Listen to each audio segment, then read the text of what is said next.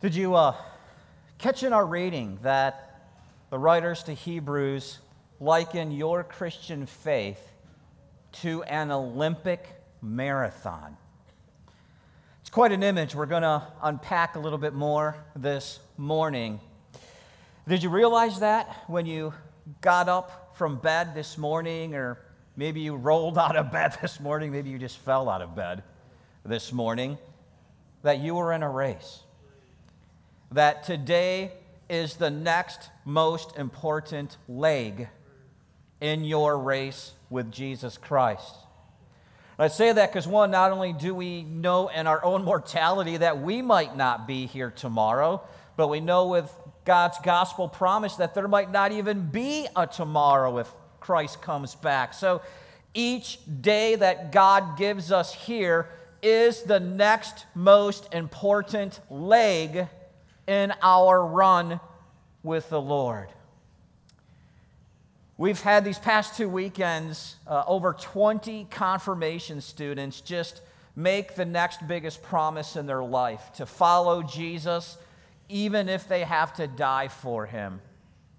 And so one of the things we've been talking about in this text is 4 keys, not just for them, but even as much for us, to help us finish our race faith in Jesus Christ.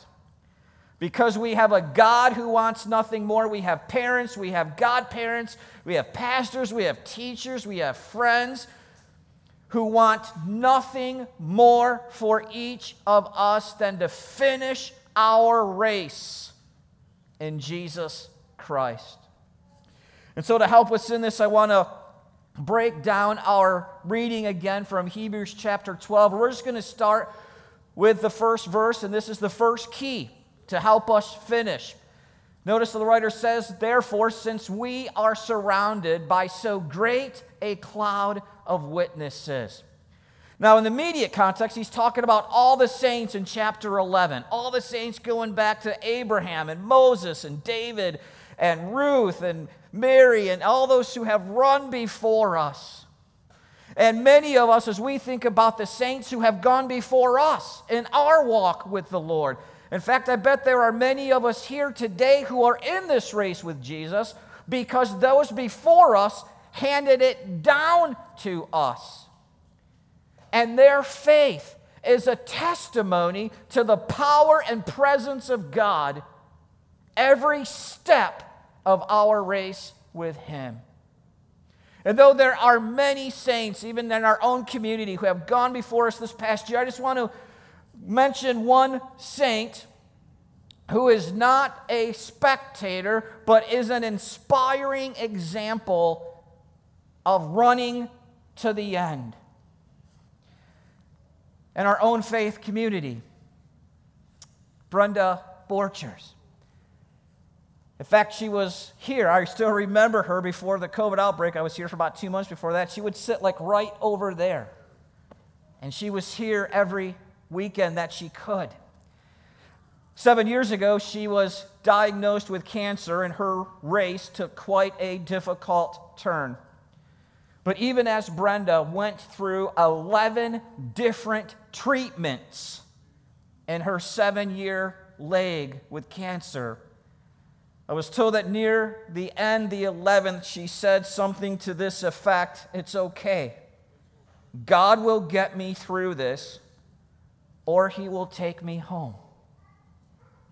And even when she knew that she was near her finish line of the course God marked out for her, as she was planning their celebration of life, even then, she didn't want her last earthly statement to be about her and her life here. She wanted it to be about Jesus Christ and him crucified and risen on her behalf. And so we look to the runners who have gone before us, and we draw inspiration in our own run with Christ today. Let's go on and look at key number 2. Our text continues looking to that great cloud of witnesses. Let us lay aside every weight and sin which so easily entangles us. I want to show you something here.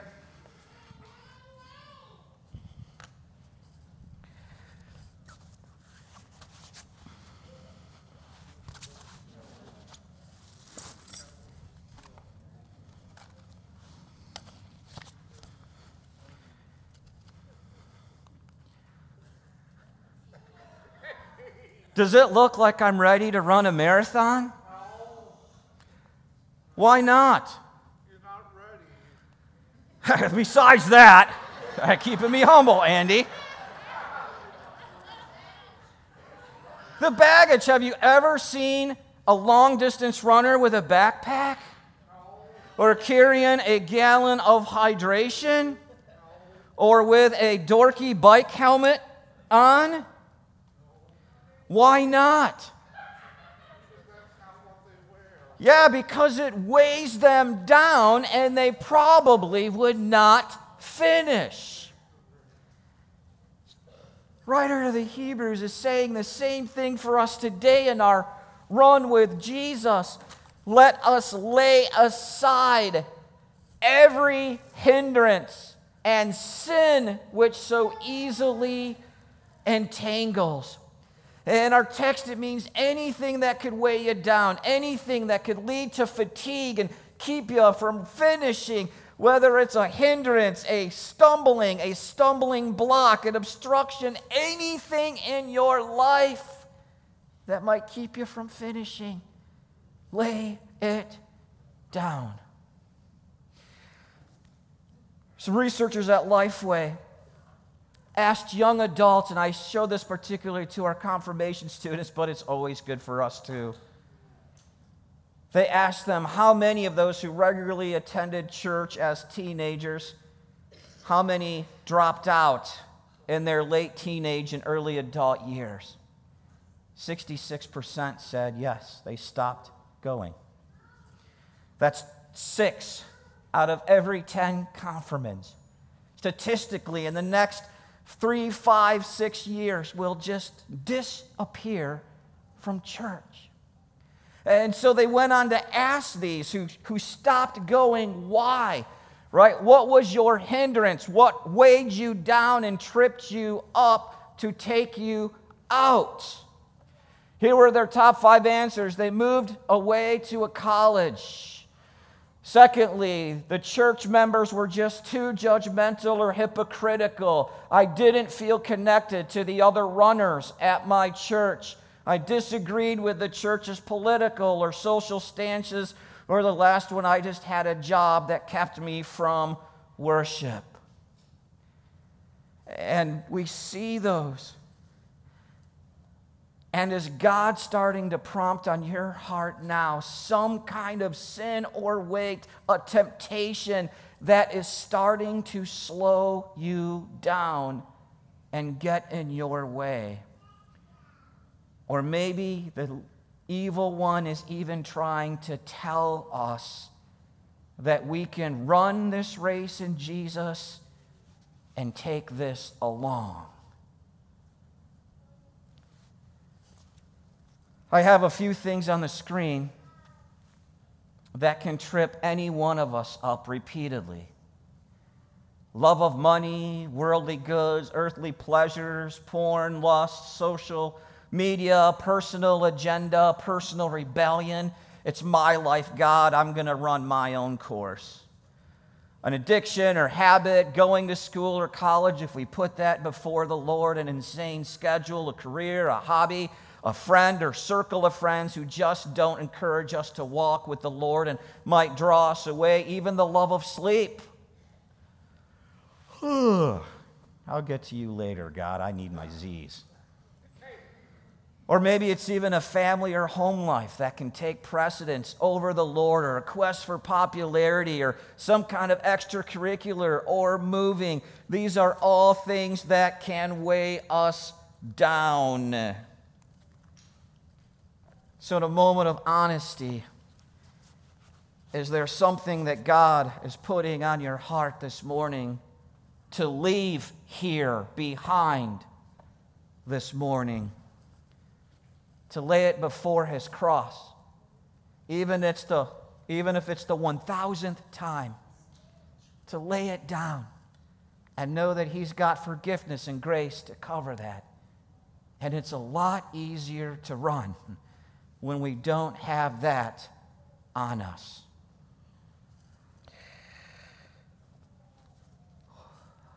Our text continues. The cloud of witnesses laying down anything that could weigh us or entangle us. And then the charge, let us run the race with perseverance. So let us keep running our race with perseverance. Notice I underlined your race. Even as parents, godparents, I know that many of us would like to run the race for our children or grandchildren or godchildren, nieces, nephews, but we can't. I cannot run your race for you. You cannot run my race for me. We all each have to run the race that God has marked out for us. But friends, just look around the room. Though we can't run the race for each other, we can certainly run the race with each other. Persevere. It means to keep going. I want to come back to that survey because this was my curiosity, and they did it. They came back and followed up with those 2/3 who just said in those early adult years they just walked away from church, and they asked them, did you come back after those formative years? And 29% of them said no, we've stayed out of the race. The largest percent, almost 40, said, well, I worship at most once a month. And about 31% said yes, at least 2 or more times a month, I'm there. If you look at the total of that first 2 columns, almost 70%, does that look like perseverance? Let us run with perseverance the race God has marked out for each of us. So friends, what would that look like this morning? For all of us to run the race God has for us with perseverance. Well, our text continues. What does perseverance look like?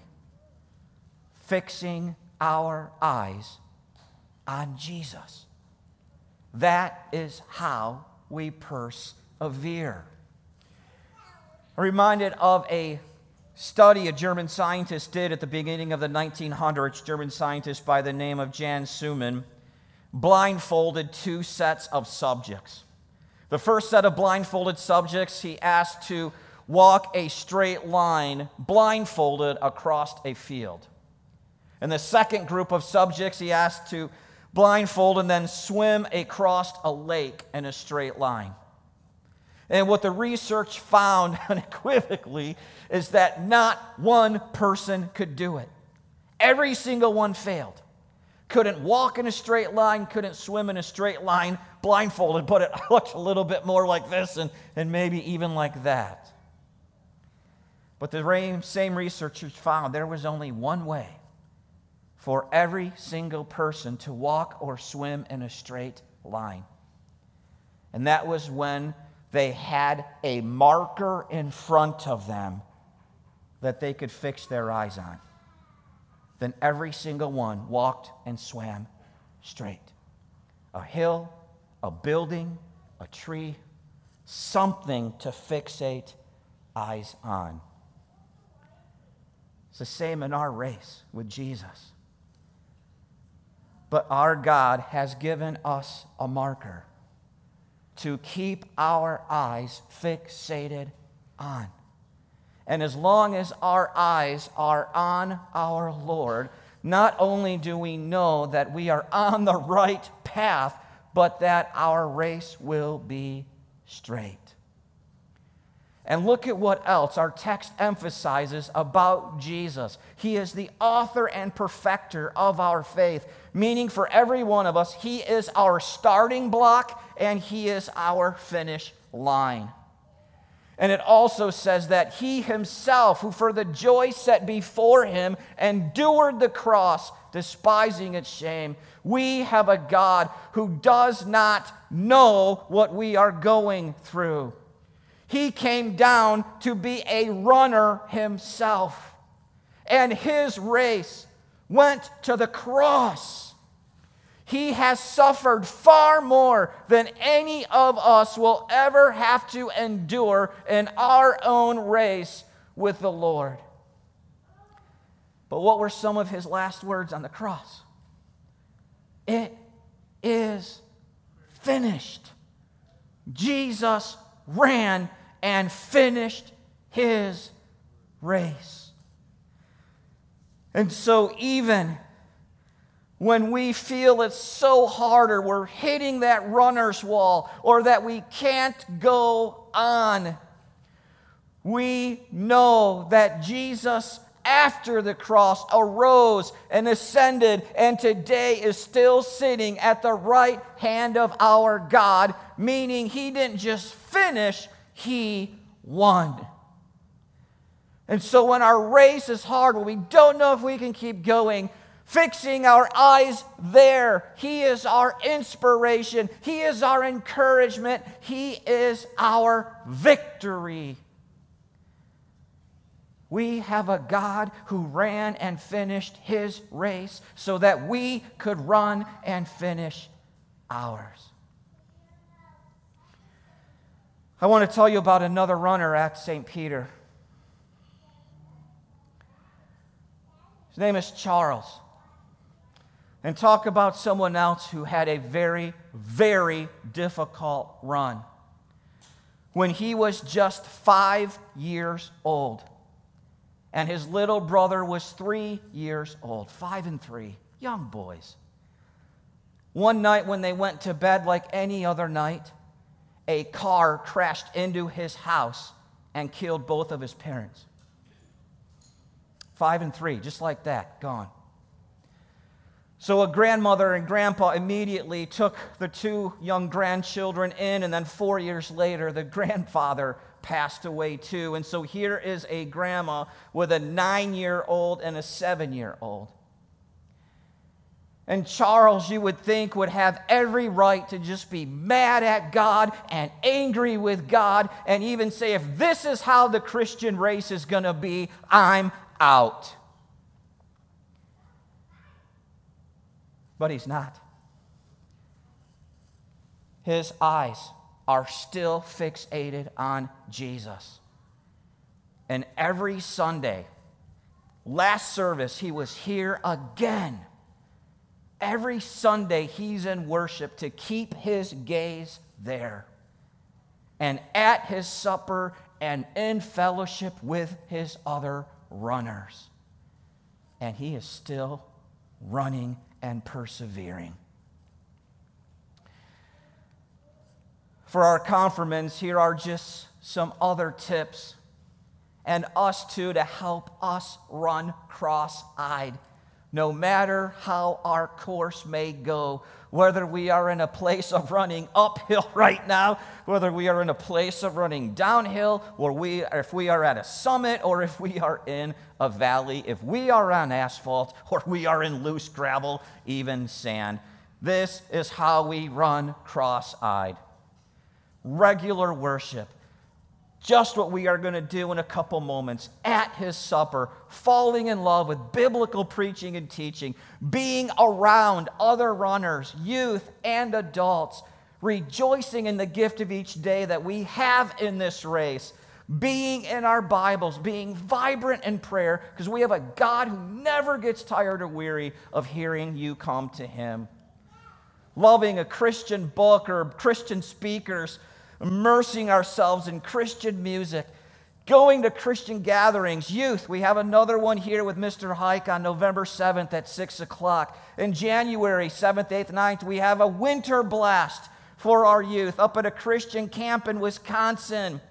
Go to that. Next summer, we are taking youth to Houston, Texas for our national youth gathering, where over 20,000 youth will be worshiping in the Houston Texan Dome together. And these are just 12 of the ways to help us run and keep our eyes there. And I can tell you, as we draw inspiration from those who have gone before us and lay aside anything that might be weighing us down and run with perseverance with our eyes on Jesus, even if we finish 11 billionth place in this run, it's going to be glorious, as our Savior and all the saints who have gone before us are celebrating and cheering as we cross the line home. In the name of the Father, and of the Son, and of the Holy Spirit, amen. Here are some questions. I have a triple header for you this morning. As we take in these words of God right now and create moments of conversation and discipleship, my first question to you is, how is your faith race going? Be honest. Honest with God, honest with each other. Are you weary? Are you revving, crushing it? Are you slowing? Are you creeping? Are you thinking of dropping out? Or maybe there's some here with us or online who are still spectating, who are on the sideline and haven't got in the race with Jesus yet. Second question is, what do you hear God calling you to lay down today? His grace is there for you in full. And lastly, what helps you keep your eyes fixated on Him? Go ahead and have conversation with each other right now, and then we will continue in a few moments with a song.